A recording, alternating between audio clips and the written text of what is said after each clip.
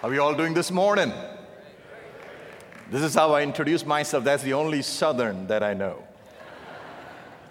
The first 30 years of my life, I lived in India, grew up on the mission field with my dad, my hero in the faith, and led worship, pastored a church, did church planning ministry, all kinds of different hats that I wore. And then I came to Southeastern Seminary. That's where I met your great pastor, one of the great preachers of the gospel, a genuine, real man of God. And those are rare combinations. And so immensely blessed to know him. And you've been a big part of my life and ministry, and you've blessed us so richly. And God has done some amazing work since 1998. Things that you saw on video is just humbling to see the nations hear the gospel of the Lord Jesus proclaimed in some of the most difficult places of the world. That was in a Muslim neighborhood in Tanzania, Africa, and then in Nepal, in an absolute Hindu country. Thousands coming to Christ. It really gives you the goosebumps. In fact, at the Nepal crusade, we had a Maoist communist who didn't want to identify himself, didn't come to the crusade grounds. We had Dr. Phil Roberts during that crusade, and he was standing on his the roof of his house. You know, we have flat roof, not like the ones we have here. And he was listening to the gospel, and God saves unto the uttermost, and he got saved and he got baptized standing at a rooftop and hearing the gospel. So no one is beyond God's reach to save, and all that we are called for is to be faithful in preaching the gospel wherever we are, making ourselves part of God's story. So that was in India, first 30 years of my life. Then I came to the United States, went to seminary, had a great experience, and then pastored a church in Clarksville, Virginia, Gravel Hill Baptist Church. A tiny little church, a big part of my life. They never had a guy with a tan as a member of the church, and here I was a pastor. Entire history. And still, they support us. Dr. Danny has preached in that church too, and a great part of our life. Then we went back to India, and my family's here with me, my wife of 26 years. So I'm not as young as I think I look. Bindu has been a great partner in ministry, partner in life, and has suffered for the sake of the gospel along with us. And my wonderful children, Deborah, my daughter, my son Charlie are here, and Abel is, in Dallas. And so I thank God for my family. So I took them back to India because I wanted them to be exposed to the culture there and be a part of living there and having a heart for the nation. And then we chose to come back to the great state of Texas. That's where we have been in the past 9 or 10 years. And I've had great friends, great experience, great connections here. And so I tell people when I speak, my English is it's a little bit mixed up. I've got a little Indian accent, some Southern accent. I've been learning some Texan, which is hard, the hardest of all the languages. I'm kidding. And, I've got dual citizenship in India and the United States, but I have to live in Texas for 20 years to be a Texas citizen. Still working on it. But I travel about 5 to 6 times overseas. In fact, I just came back yesterday from a long flight from India.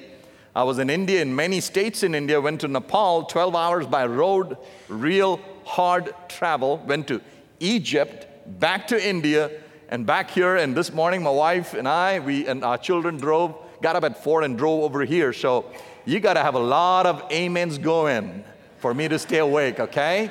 Help me out here. I want to thank God for Pastor Mike and all the great work in this. Putting up a conference like this is a hard task, and we appreciate your work. And all the missionaries representing different organizations around the world. It's not a one man's job. It takes all of us, a massive number of people, to go out there and win the nations for the Lord Jesus Christ. We are on the winning side. I believe we can help fulfill the Great Commission. I don't know about you all, but in other places that we preach, everyone wants to rush out of service and beat the Methodists to the restaurant.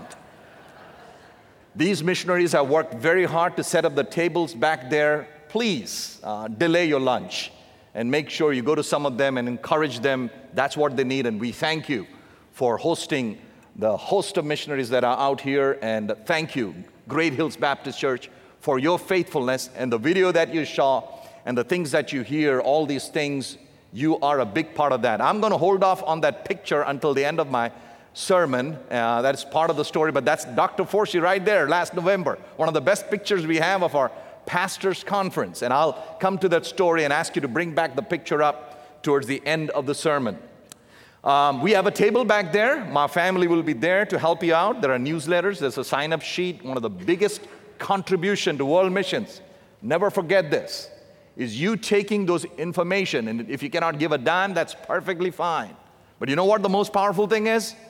Go on your knees, if you can, and bring them to the throne of grace and ask the Lord of the nations to bless them and use them. And that will make the biggest difference. So don't you forget to take some of those resources and immerse yourself in what God is doing around the world. And that's the only thing that is going to last, by the way.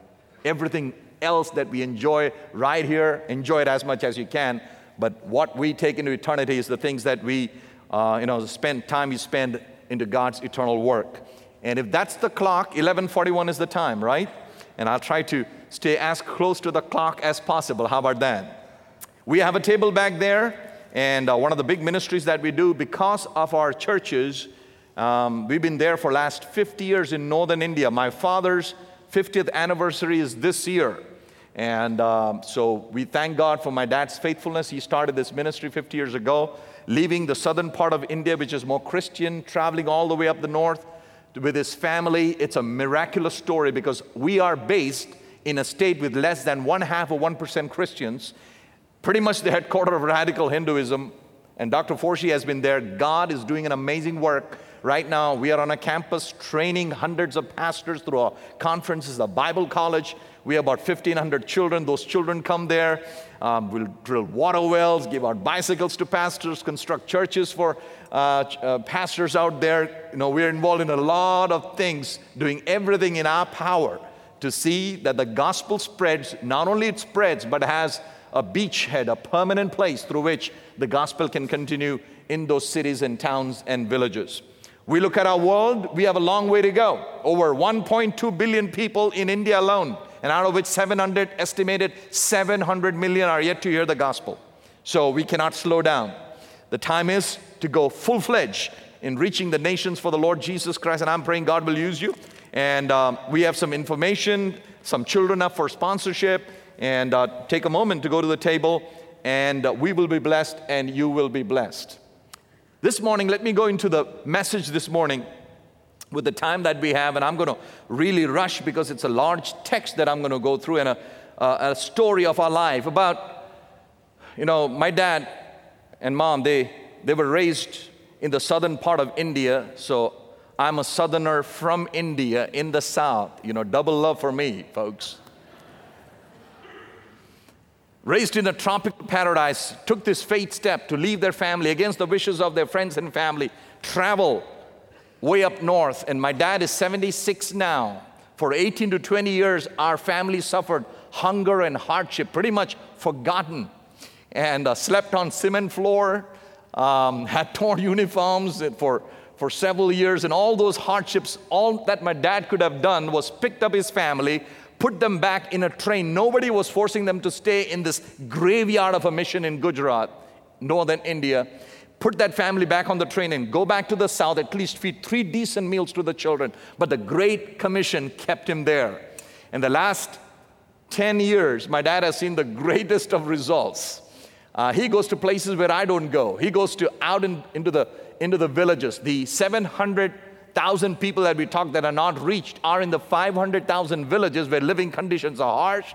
They speak different dialects and languages. My dad stays in mud houses with the pastors. Then he has a kind of 3 to 5 hour evangelism, discipleship kind of combined preaching sessions. Then he takes about 80 to 100 to 150 people into a dirty pond, baptizes them. His feet goes ankle deep in the dirt. They pull him out of that pond. He goes to the next village.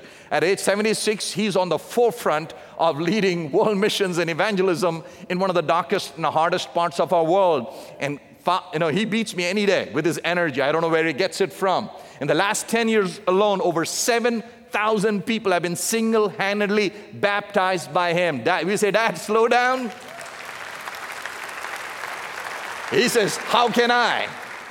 How can I, with all the opportunities God has for us? So it's never quit is the greatest message my dad can give you. Even in the toughest of times, if you stay faithful, our God will come through. In 1998, this is where the story begins. We were struggling as a ministry. I was in seminary. We took a team of people from seminary, Pastor Shannon Scott, Jared, and we are friends, and with Dr. Forshee. And this was one of the bigger conferences that we held for our pastors. That was our vision back then. We didn't have our own campus back then. We rented a place. We invited 500 pastors and leaders to attend a 6-day conference. Big step of faith. We feed them. We give them to and fro travel and all that. So it's a large undertaking. We still do that even today. And over 650 turned up. That happens in India. People come in uninvited. So what we had to do was put about 150 of our pastors in a school outside the main campus that we had rented. And this was in a school. God began to move. By the third night, we had over 90 professions of faith. Back then, it was a big deal in a city for so many people to come to Christ. But the radical militant groups were watching this event very closely. And by 11 o'clock at night, after our pastors were done and they had shut the doors to go rest, 100-strong mob of radical militants with sticks, chains, and belts barged open the door, came in, pulled the pastors out of the bed, began to beat them with the sticks, chains, and belts. And my mother, is always protective of us. And she said, we heard the news, and she said, children, I was there, and she said, children, don't you leave the house. She wouldn't let my dad go too, because she thought she's a woman, she'd be respected. She said, I'll go and handle this. You shut the iron bars, lock it, and I'll go and take care of this. And she went and saw these pastors being beaten mercilessly. She began to plead with them. He said, you worship, and you respect animals. These are God's creation here. And why are you beating them? What wrong have they done? And they pretty much spotted her as a leader, because we are already marked as a family. It's been a miracle. The Lord has protected us. The last 50 years in the ministry continues because it is God's work, and no man can stop it until God says it is done. And my mom went there. She arrested her. And they arrested her and took her to the police station. And she was kept overnight, harassed in the police station. They wanted her to recant her faith. Said, we have 330 million gods and goddesses. What is so special about your Jesus that you cannot say that all these gods are same? And why don't you take the name of our gods? My mom is very courageous, and sometimes you have to be aggressive to withstand the persecution. She said, you can cut my throat, but I'll never take the name of another God in my mouth. My voice and my life belongs to Jesus and Him alone. Kind of a crisis in our ministry, a crossroads that we came at. And I'll stop the story there. And whenever we come and face those challenges, and all who wants to live godly in this life will face persecution. World missions, evangelism, Christian life. Even though you're in Austin, where, they encourage you to be weird, but they don't want you to be weird Christians. That's not accepted. We are called to stay faithful to the gospel, knowing this, that we have the final victory. We are part of God's story that began in Genesis, but doesn't stop there. It continues until Christ comes back in His glory and His power. The book of Revelation is still written. The book of Acts continues to be progress, and God chooses to use every one of us, ordinary people like me and many of you, to continue His story of bringing the nations to the feet of Jesus. That's what we are about. As we move forward into this world, for the sake of the gospel, realize we will face a lot of challenges, a lot of persecution, but we have the final victory. And whenever we face those challenges, we need to go to God's Word. So we went to God's Word during that time. And, God brought to us Acts chapter 4. Acts chapter 4 is going to be our text. And it's a long text. It's from verse 1 to 31. It's a story where the church, as it began after the resurrection of the Lord Jesus Christ. He entrusted the Great Commission to his disciples. Peter preached on the day of Pentecost. More than 3,000 people were added. But the church never has a smooth sailing. Never, never, never. Jesus said that he will build his church, and every church is his church. And watch this. The gates of hell always try to stop the church of the Lord Jesus Christ. But we, from Scripture and through history, we realize God has the final say. He will have the final victory. And in Acts chapter 4, the church faces its first real challenge. And here they are, the disciples, brought before the Sanhedrin, the supreme council of the Jewish people. It's not a small place like, you and I taken to maybe the Supreme Council in Iran and told to recant the faith or they will kill you, or they will, and here they are. The first time the church faces a challenge, an opposition to their witness. We see what was the reason, and then we will see how they responded, and we will see the result. First of all, we will see the reason for the world hating us, or the reason for the persecution or the challenge that we face for our faith. Acts chapter 4. It says, now as they spoke to the people, the priest, the captain of the temple, the Sadducees came upon them, being greatly disturbed, watch this, that they taught the people and preached in Jesus the resurrection from the dead. What is the reason for persecution? What is the reason for them opposing us? One and one thing alone. When we preach Jesus as the only one way, truth, and life, and him preach as the only one who took the sins of the whole world, there is no sacrifice that is offered like the sinless sacrifice of the Lord Jesus Christ, and that's only needed for the remission of sins, and the only one in history that died but rose again from the dead, never to die again. And we preach that Jesus. And that's the only reason when you hold on to the exclusivity of the gospel, the world hates us. They want us to say everything is all right, all truth, and all religions take you to heaven. But, there's no one. 4:12, the disciples said the same thing. What can we do? Our hands are tied. What we have seen, what we have heard, we have to speak. There is no name under heaven given among men whereby men can be saved, only through the name of Jesus. Let me know if there is anyone that has the power to save. Any other religion, any other religious book in the world that guarantees salvation and eternal life, except this Bible that you and I hold in my hand, only guarantees us salvation and eternal life. And we cannot but stop speaking the truth. If we stop doing that, we have 1,500 children that we work with. We have drilled over 150 water wells. We have given out bicycles. We have given about 250 sewing machines. If we just keep doing that, they would leave us alone. You're doing a good job. In fact, they will give you an award for doing all these, we call it transformation projects that we do. But guess what? The only sticking point that they have is don't preach Jesus. That's the problem. That's the challenge that we face. But guess what? The disciples did preach, and then they were called, they were threatened, just like we were threatened in 1998. Our pastors were beaten. These people were threatened to go and never preach in the name of Jesus. And guess what? Look at the response. How do we respond in such situation? Verse 23, and being let go, Acts chapter 4, they went to their own companions and reported all that the chief priests and elders had said to them. Watch this, what they did. Verse 24, so when they heard that, they raised their voice to God with one accord and said, Lord, you are God who made heaven and earth and the sea and all that is in them. When they face persecution, when they face challenge, and this is what we need to do. That's why we need Great Hills Baptist Church.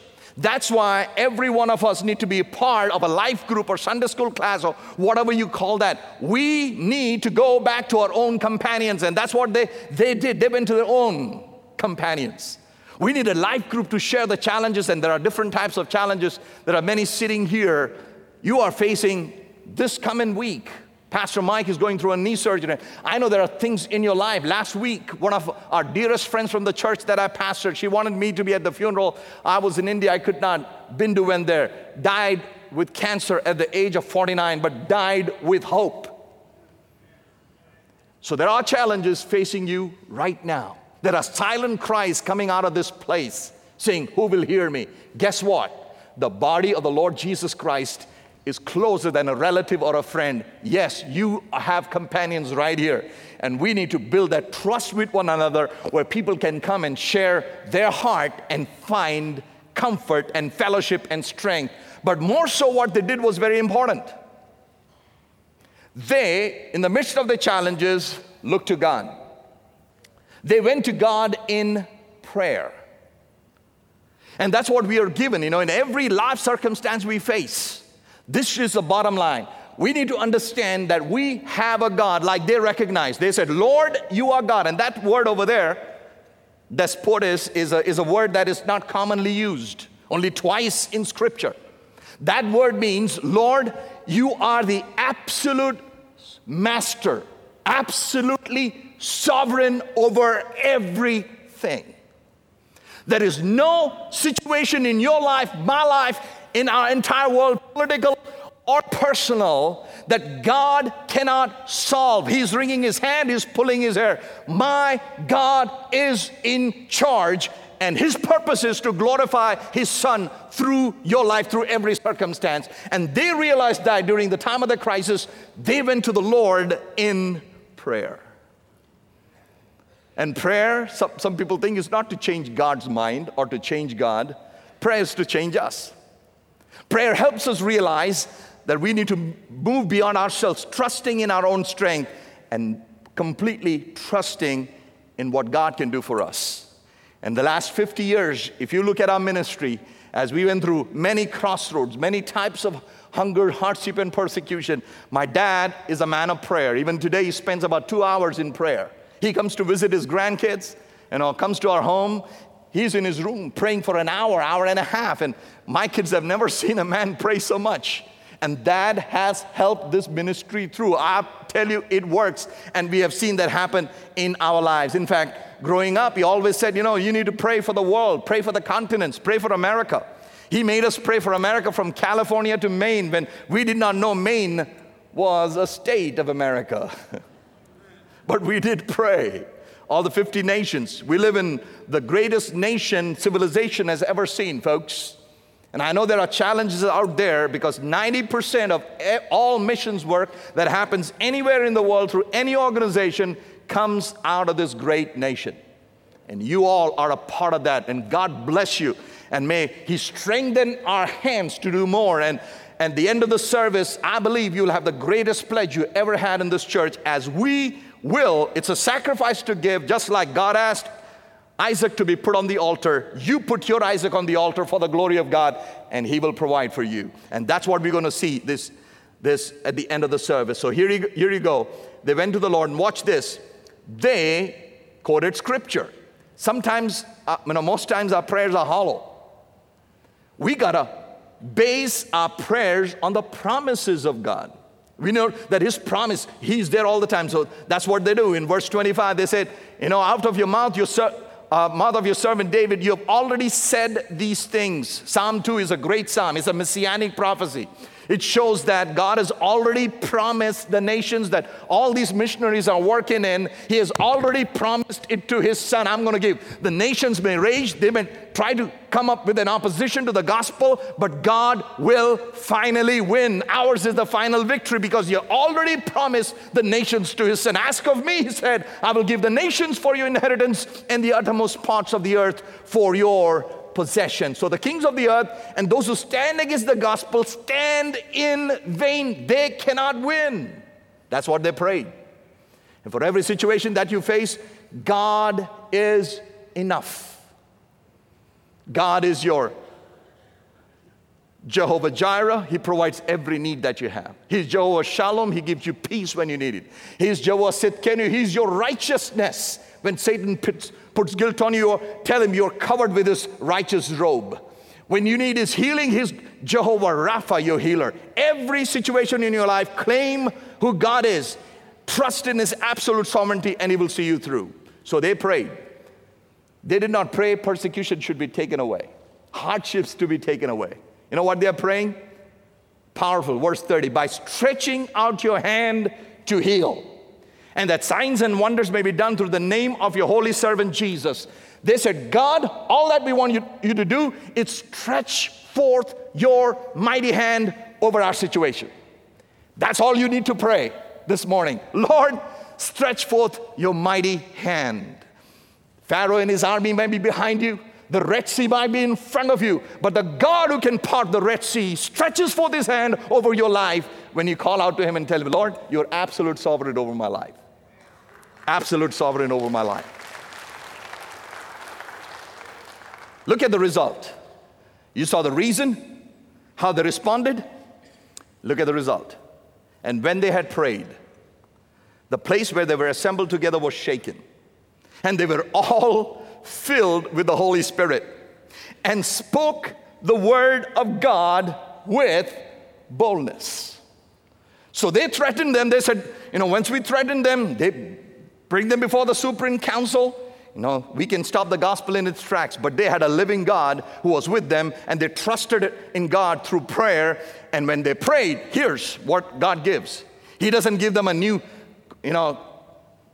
card with a powerful name or some political power that they can trust on or some weapons to fight the enemy. He gives them the greatest resource available to a child of God, the Holy Spirit of God, the third person of the Trinity, who dwells in you, and He empowers you just like He told them in Acts 1:8. All that you need when I send you to a difficult, challenging world with a challenging task, my power is enough, and the Holy Spirit of God who dwells in you is going to empower you and see you through every life circumstance. And that's exactly what they did.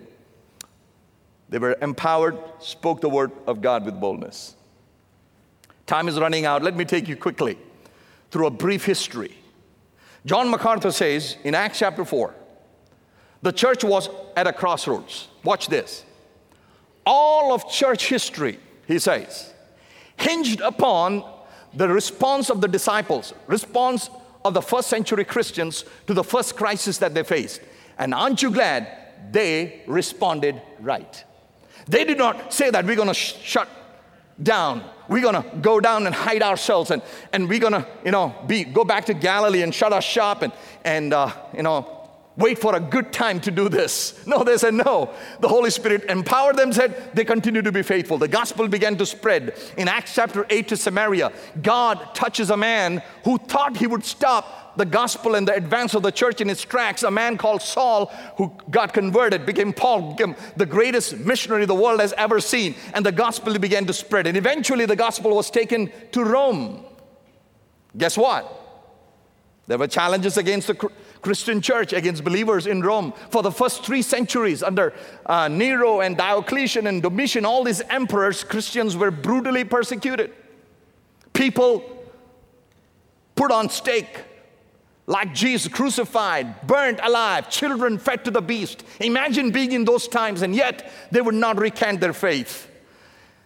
What the Roman Empire thought was they would stop Christianity in its track by unleashing persecution. Guess what? As Tertullian, the early church father, said, the blood of the martyrs is the seed of the church. You cannot stop the church because God is with His church. And guess what?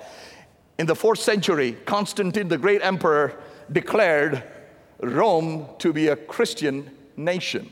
What they hated became the official religion of Rome. But like any period through history, when there is easy times, the church dies. In prosperity, we take it easy. But when there is adversity and persecution and challenge, the church thrives. And that's what happened to the Roman church. They lost the gospel. And then for many years, there was a dark period, dark ages. But guess what? God is not done. In the 16th century, He raises a German guy called Martin Luther. He says, my time has come for the church to awake from its sleep. And then he stands up. Only by faith and only through the word of God can one be saved. And guess what? He started that Reformation, and the gospel began to spread again. The church rose again from its dullness and from its sleep. Then came the challenge, not of just persecution, but came the challenge from the intellectual side during the Renaissance and the Enlightenment period. There are great philosophers that came up, like Descartes and Immanuel Kant and Voltaire. They said, God is dead, or, how can you prove the existence of God? They began to question God, and not only question God, and people like Voltaire said, people will stop reading the Bible, maybe during his lifetime. Guess what? He was wrong. I hold in my Bible a guy from India, the living Word of God. The Bible is still here. They wanted to stop with the intellectual barrage that came against the church, but God said, I'll continue my work. The gospel continues to spread. When I travel all across India, I was in Nepal, where we had 40 people go into the waters of baptism in a beautiful river near a mountainside. Guess what? The work of the gospel is being done against all opposition. Let me go back to the story. 1998, we were attacked. What they meant for evil, God turned it for good. More people began to know about our ministry and pray for our ministry after we were attacked in the United States and around the world. And what they thought that would shut down the gospel spurred one of the greatest revivals of all, that God is still moving through this ministry. I remember it was not the end of the story. The pastors were beaten, as I told you. Many of them had broken bones. They had come on crutches. Their wives were with them. We asked some of them to go back to their village and recoup. They said, no, we came here for the conference. We're going to finish the conference. Sunday morning, we had one of the greatest services that I was ever a part of. All these pastors were beaten up. The guests from the United States, we all joined together. We had a 3.5-hour service without a water break. Most Baptists would not have survived. There were testimonies. My mom came and testified. These pastors on their crutches said, thank God we were counted worthy to suffer for Christ. We are indeed willing to lay down a life for Jesus. All heaven broke loose. Dr. Bill Bennett, the chaplain of the seminary, was there. He said, I've preached Acts, I've read Acts, I've prayed Acts, but I've never seen Acts happen. Just like Acts 4:31, the Holy Spirit filled the church in India against the persecution that they unleashed on us. And guess what? When we thought we would close shop, we were looking at what we're going to do for the future. God started blessing. And as I said, my dad has baptized over 7,000 people, more than 2,000 church planning stations, over 1,500 children that are raised in the Word of God. And guess what? We were in a rented place in 1998. Today, God has given us a 3.5-acre campus in that state, one of the larger Christian campuses there. Dr. Forshee was there. You cannot beat God's Word. Can you show the pictures? That's the picture. The conference and the pastors still are on the cutting edge of taking the gospel. And we put up a big tent for our conferences. This is in a Muslim neighborhood. I don't have time to explain all that. Can you roll the films? And that's my dad over there in the middle. He's the Protestant Pope of India. I'm not just And guess what? They thought we'll be done. This is what's going to happen on campus. This is my dad's dream. And we are looking at having this building project done, and hopefully many of you can come. Dr. Forshee can come back. In 2 years, we are praying that this building will be up with classrooms, with a children's center, and with an auditorium that can seat over 1,200 pastors. We have not stopped. We are moving forward because it's God's work, and we will continue to advance till Christ comes.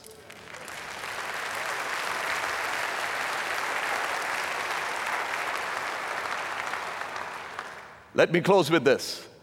We live in difficult times. And when you look around, things are shaping up like the worst of times, where people say they haven't seen this in their lifetime. Political crisis in America and around the world. People are wondering what's going to happen. The nuclear deal that we signed with Iran, and the crisis in the Middle East with ISIS unleashing persecution. I was in Egypt last week. The 21 Christians that were beheaded for their faith, they were called crusaders.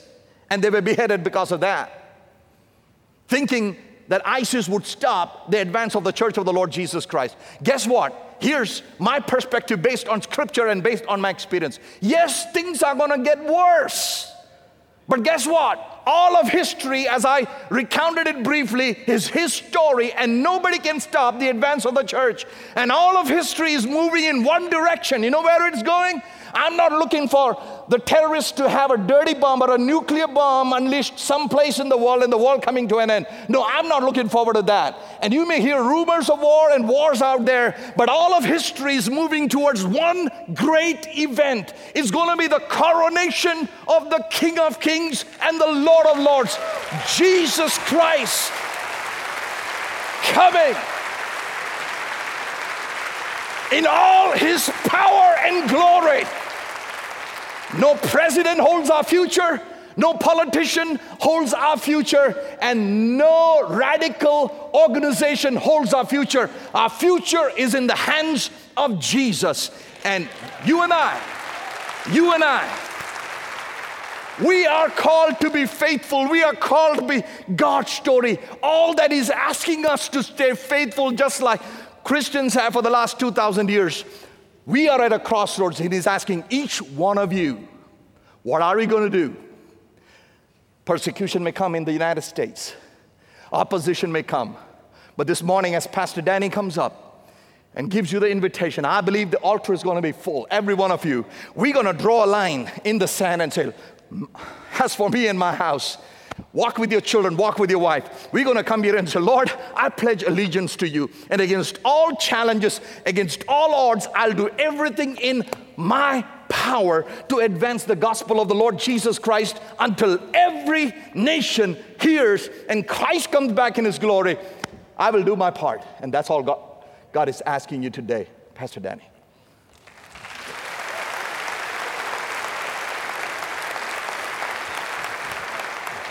Awesome.